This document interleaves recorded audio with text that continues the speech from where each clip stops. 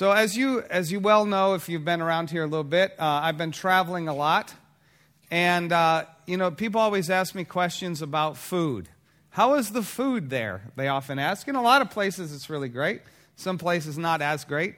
But one thing I have found consistently is that wherever I've gone outside the United States, that one thing that is always good is amazing bread. Everywhere you go, like you can walk outside your hotel door, and there you find amazing bread. And then you come back to the United States, and you got to think, some of these people, foreigners, are going to come here. They're going to look what we have for bread, and I've actually heard them say things like this: "Why do you spend your money for what is not bread?"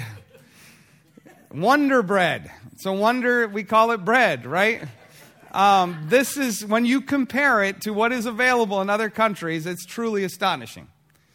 And so that phrase is taken, of course, from this passage. It says, "Why do you spend your money with not bread?" But what is not bread? But of course, that's not what he's talking about here. He's not talking about literal physical bread, though that might be a good question to ask yourself. But he's talking about what you might say food for the soul, food for our inmost being, the things we really need in our hearts and minds and souls. And because you see that while we're hungry people and we always need more food, we also need things that fill up our souls, that satisfy us, that meet some of our deepest needs. And what this passage talks about is the fact that human beings tend to fill up their souls with almost anything they can. God gives us all kinds of good things, and we want it to satisfy every longing. He gives us a little bit of money, and we want to rely on it. He gives us a job, and we become workaholics. He gives us a spouse, and then all of a sudden that spouse is the one who will meet every need. He gives us kids, a good gift, and all of a sudden we have all these expectations of all these things they're going to do for us. He lets us go on vacation, and we have all these things. Now, finally, I will be able to do all the things I wanted to do. And the thing about all those things is when we press them too hard, they can't really satisfy us. And we all have had that experience. We have these expectations, and then they can't be met. You see, what we're looking for love in our lives, and it's great when we experience the love of people. But then there's other times where we feel lonely. Even if you're in a house full of people, you can feel lonely at times. Even if you're in a crowd, you can feel lonely. You may have money in your bank account, and you feel like, oh, now I'm secure. But then what happens when all that money, as it tends to do, flies out the door? Then now you feel like, oh, I don't know if I'm going to make it. You may feel like you're accomplishing some things, so you have some value in life, but then all of a sudden, you're not able to do the things that you were able to do before. You find yourself out of a job, you find yourself losing that opportunity, then all of a sudden, where's your meaning in life? You may rest on your physical beauty, and people may praise you for it. But then what happens? It becomes harder to keep that as we get older, right? Not here, but not here amongst this group, but sometimes. So, but here's the thing. What this passage also tells us is that there's a better way. There is a food that really satisfies us. We're really hungry people, and there is good news. There is something that can satisfy our souls. There is a love that can meet our deepest longings. There is a security that we can have that is far greater than our bank accounts. There is a meaning and purpose that is based on the very nature of reality. There is a value that God puts on us that cannot be taken away. And that is, of course, in God Himself. He's the one that says, "Come to me, and you'll find your meaning, you'll find your value, you'll find your security in an endless way that will fully satisfy the deepest longings of your soul." The theologian Augustine in the 5th century was one who found a lot of the things that we would take to satisfy our souls. He got fame. He was praised by many. He had many accomplishments. He was able to teach. He was able to experience a lot of the good things of life in the Roman Empire. He had many pleasures. He had many friends. But what he found is that his heart was still restless. And so he wrote his autobiography, which is called The Confessions, became one of the great classics of world literature. And he began it saying that our hearts are restless until we find our rest in you, O Lord. He said also, let my soul praise you, that it may love you, and let it confess your own mercies to you, that it may praise you. There is refreshment and true strength. The fact is, we are a very, very hungry people. The eye of man is never satisfied, as Solomon said. But what we see here is that there is something that will satisfy. There is something that will meet our deepest longings. And that is in God himself. But how are we going to eat God, so to speak, using the metaphor? How do we eat God? We might wonder, it's like, how do we even connect with God? When we think about God, we're talking about a being who's infinitely above us, who has infinite knowledge, who knows everything from the beginning to the end. How can we have a relationship with him? How can we have a connection with him? It's like trying to imagine having a real connection with an ant. Not like your aunt and uncle, but like the insect. What kind of relationship are you going to have with an ant? It's such a huge distance. And so take that in reverse and say, how are we going to have a relationship with God? Well, one thing the Bible tells us is that, and we know from our experience, is that God has revealed himself how? In what he has done. We can know each other from the things that we do, and we know the Lord through the things that he has done. We look out into the world, and we see the amazing wonders that he had made, the expanse of the universe. Last night, at our men's meeting, one of the guys was praying about medicine and the marvel of modern medicine, but that is because there's structures within us that function and work well and have a design that we can actually discover and learn about that are complex, that we really can't even imitate. This all points us back to God as our Creator. But then he's also revealed himself in his word, that he's actually spoken to us. That the Bible, as the scriptures, is not given just by people who wrote them, but the Holy Spirit, the third person of the Trinity, God himself, led people to say exactly what God wanted him to say so that we could know him.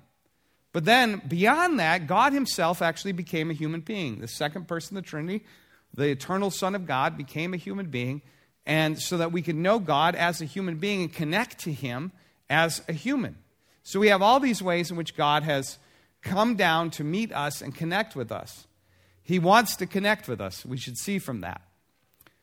But there's a bigger problem besides just the difficulty of knowing God. And that problem is that we've done things and we've become things and been things and still are things that are not what God wants.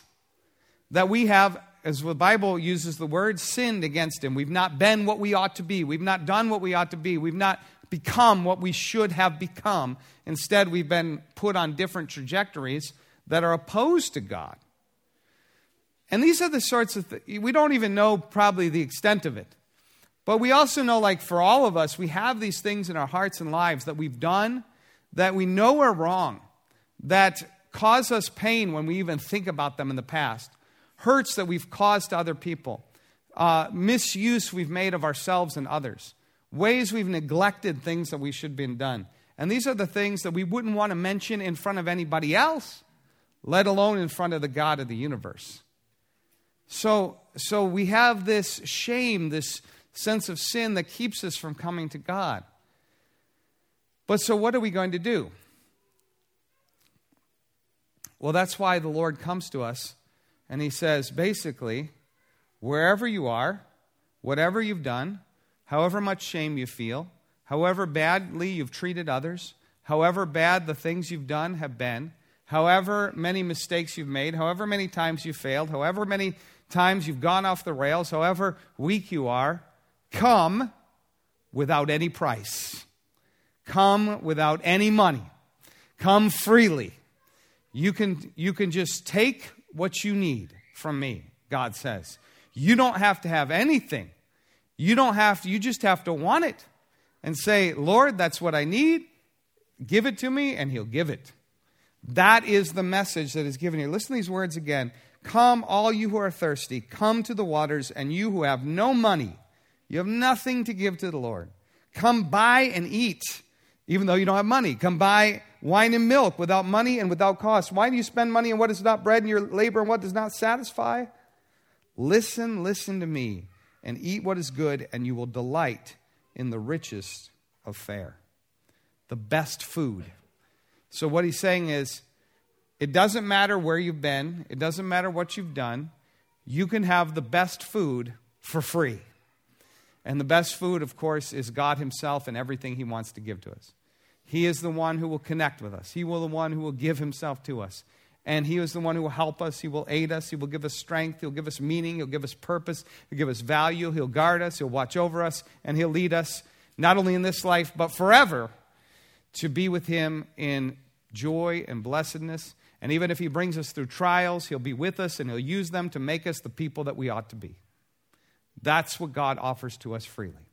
That is the message of our faith. That is the heart of our faith.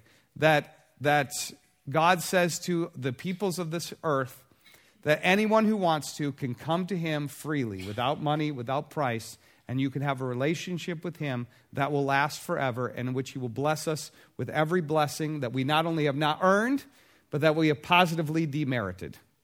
We deserve the opposite. That is the message of our faith. You see, and that is the message you'll find all throughout the Bible. And you will find it in, for example, in one of the most common verses, most well known, John 3:16. Where it is said that God so loved the world that he gave his only begotten Son, that whoever believes in him, just trusting in him, you'll have everlasting life, abundant life, everything that you need. He says it in John chapter 6, where Jesus says, I am the living bread which came down from heaven. Whoever comes to me and eats will have life forever. It is what the apostles announced when they said that when they spoke to the people who had actually said a few days earlier, we want to kill Jesus. He says, just say you're sorry and come back. You'll be forgiven and you'll be empowered and you'll be part of God's plan to do great things in the world. It's what the Apostle Paul wrote about so clearly in his book, to his letter to the Roman church, where he said that the wages of sin is death. That's what we deserve. But the gift of God is eternal life through Christ Jesus our Lord, which we'll look at the end of the month. And you can see, though, that this is, though, not something that's just taught in the New Testament after Jesus had come, but it's also in the Old Testament. And it's right here that it says simply, seek the Lord while he may be found. Turn away from where you've been, come back to the Lord, and you can come freely. And that's why, let me read a little passage from a commentator. I put it in the notes if you want to follow along. It's by Albert Barnes, who is a Presbyterian commentator. He wrote on the whole Bible. I recommend his commentaries. You can find them for free online. And he said this, while this precious chapter, Isaiah 55, remains in the book of God, no sinner need despair of salvation who is disposed to return to him. No one can plead that he is too great a sinner to be saved. No one can maintain successfully that the provisions of mercy are limited in their nature or their applicability to any portion of the race, and no minister of the gospel need be desponding about the success of the work in which he is engaged. And so that is a beautiful passage, one I recommend to you. But let me give you a few examples of people who have discovered the truth that we're talking about here. One of them is well known, especially in this area, is Billy Graham. And what led him to go all over the world preaching the gospel? Because he believed that wherever people had been, they could come back to God freely. And even if they didn't know anything about Jesus this morning, they could find out about him, come to him, and then they'd be saved forever. That is what he went and preached. He says this. He says, you don't have to know much when you come to Christ. You don't have to know the whole gospel. You don't have to know the Bible. You just come like you are. That's what he said, Pittsburgh, Pennsylvania in 1993. And it's interesting, one person here I think particularly got that. The many, of course, We're filled with people who've understood the gospel, and we need to come back to, as we'll talk about. But one we introduced to you, who many of you, of course, know, is Steve Cupp. And Steve Cupp shared his testimony with the session. And I asked him if he would like to share his testimony this morning about it. But he said, no, but you can talk about it if you want. So I just thought it was an interesting connection, because I just want to talk to you about the first part of it. And that is that basically he didn't go to church that much. They had some tough experiences with the church. But he did get a few samples of church. And he remembers sitting on his dad's lap listening to Billy Graham. So he heard this message. And when he was 17, he went into the Marine Corps. And one of the things you do while you're at boot camp is you look for any opportunity to take a break. So where were you going to go? Sunday morning, you can go to church, right? And then you can sit there and take a break. And they had two directions, Protestant or Catholic. And he said, well, I guess I'm Protestant. So he went to the Protestant. And there he actually began hearing this message, and he finally got what was being said about Jesus. And he says, okay, that's what I want. And he came, and the Lord has brought him back to himself, and he's still living in relationship with him by God's grace to this day. So that's the sort of thing that happened. And you can hear stories about that. Ask people what their experience is like. Going back in history, we see the experience of Martin Luther, who started what's called the Protestant Reformation. And it was a desire to, that's where Protestant comes from, it's a desire to reform the church and to bring it back to some of the patterns of Scripture. But what happened to Martin Luther was that he thought that in order to get back with God, he had to do a lot of works, that he couldn't come freely without money and without price. He had to bring a lot to the table. And so he did all kinds of things. He fasted day and night. He beat himself. He went to Rome. He prayed constantly. He tried to do everything. And he realized he felt farther from God than ever. And then he was also a teacher of theology, even while he was doing this. And then he started teaching on the book of Romans. And it said, the just shall live by faith. In other words, you get life as a free gift. That's how we're righteous. That's how we have life. And it's a gift that is given by faith, which is in accord with all that Paul says there in Romans. And he said the heavens opened for him. And he realized that it wasn't by his works, but that it was by God's gift that he was able to come to him. And the world has been radically transformed because of what God did to open up the eyes of Martin Luther. And so it is that it comes down to us today. Now, so what we have here in this passage is a beautiful expression of the free gift of God. And so wherever you are, you shouldn't despair of coming unto him. The way is open. It's free. But even though it's free, we need to notice that there is a cost for us to come freely. If you go back 2 chapters to Isaiah 53, you will see a description of that cost. In verse 5 and 6 of Isaiah 53, 2 chapters back, speaks of someone who experienced the cost of sin. But notice, so it says, but he was pierced for our transgressions. He was crushed for our iniquities. The punishment that brought us peace was on him, and by his wounds we are healed. We all like sheep have gone astray. Each of us has turned to our own way, and the Lord has laid on him the iniquity of us all. In other words, to come back to God, there is a price to be paid. We have to be accountable for the things that we have done. There is a cost to our rebellion against God, our turning away from him, as we all have. But what this passage says is that there is someone who comes and pays that cost for us. He doesn't suffer for his own sins. He suffers for the sins of others. He's a substitute for other people. And of course, as we know, that is our Lord Jesus Christ. That's what the cross is all about. He is the one who has not committed any wrong. No deceit was found in his mouth, as Isaiah says. And instead, he suffers, why? Not for his own sin, but for the sins of other people. Why does he do this? Because God's justice demands that punishment, that sin must be punished, so his holiness will be preserved. But his goodness says he'll give us a substitute so that Jesus pays everything and then we get everything. That's the great message of the Bible. Jesus pays everything and we get everything. But the amazing thing about Isaiah 53, and I encourage you to read it maybe several times during this month, is that it speaks so clearly of the substitute who takes our sin upon himself and deals with all of its consequences. But it was written 700 years before Jesus ever came into the world. It is a clear statement, as you'll find. You will not find almost a statement that is more clear in the New Testament about what Jesus has done for us, but you find it there in the book of Isaiah, chapter 53, 700 years before Jesus came. It is the good news. It is God makes a covenant, a new relationship with us that lasts forever because of David.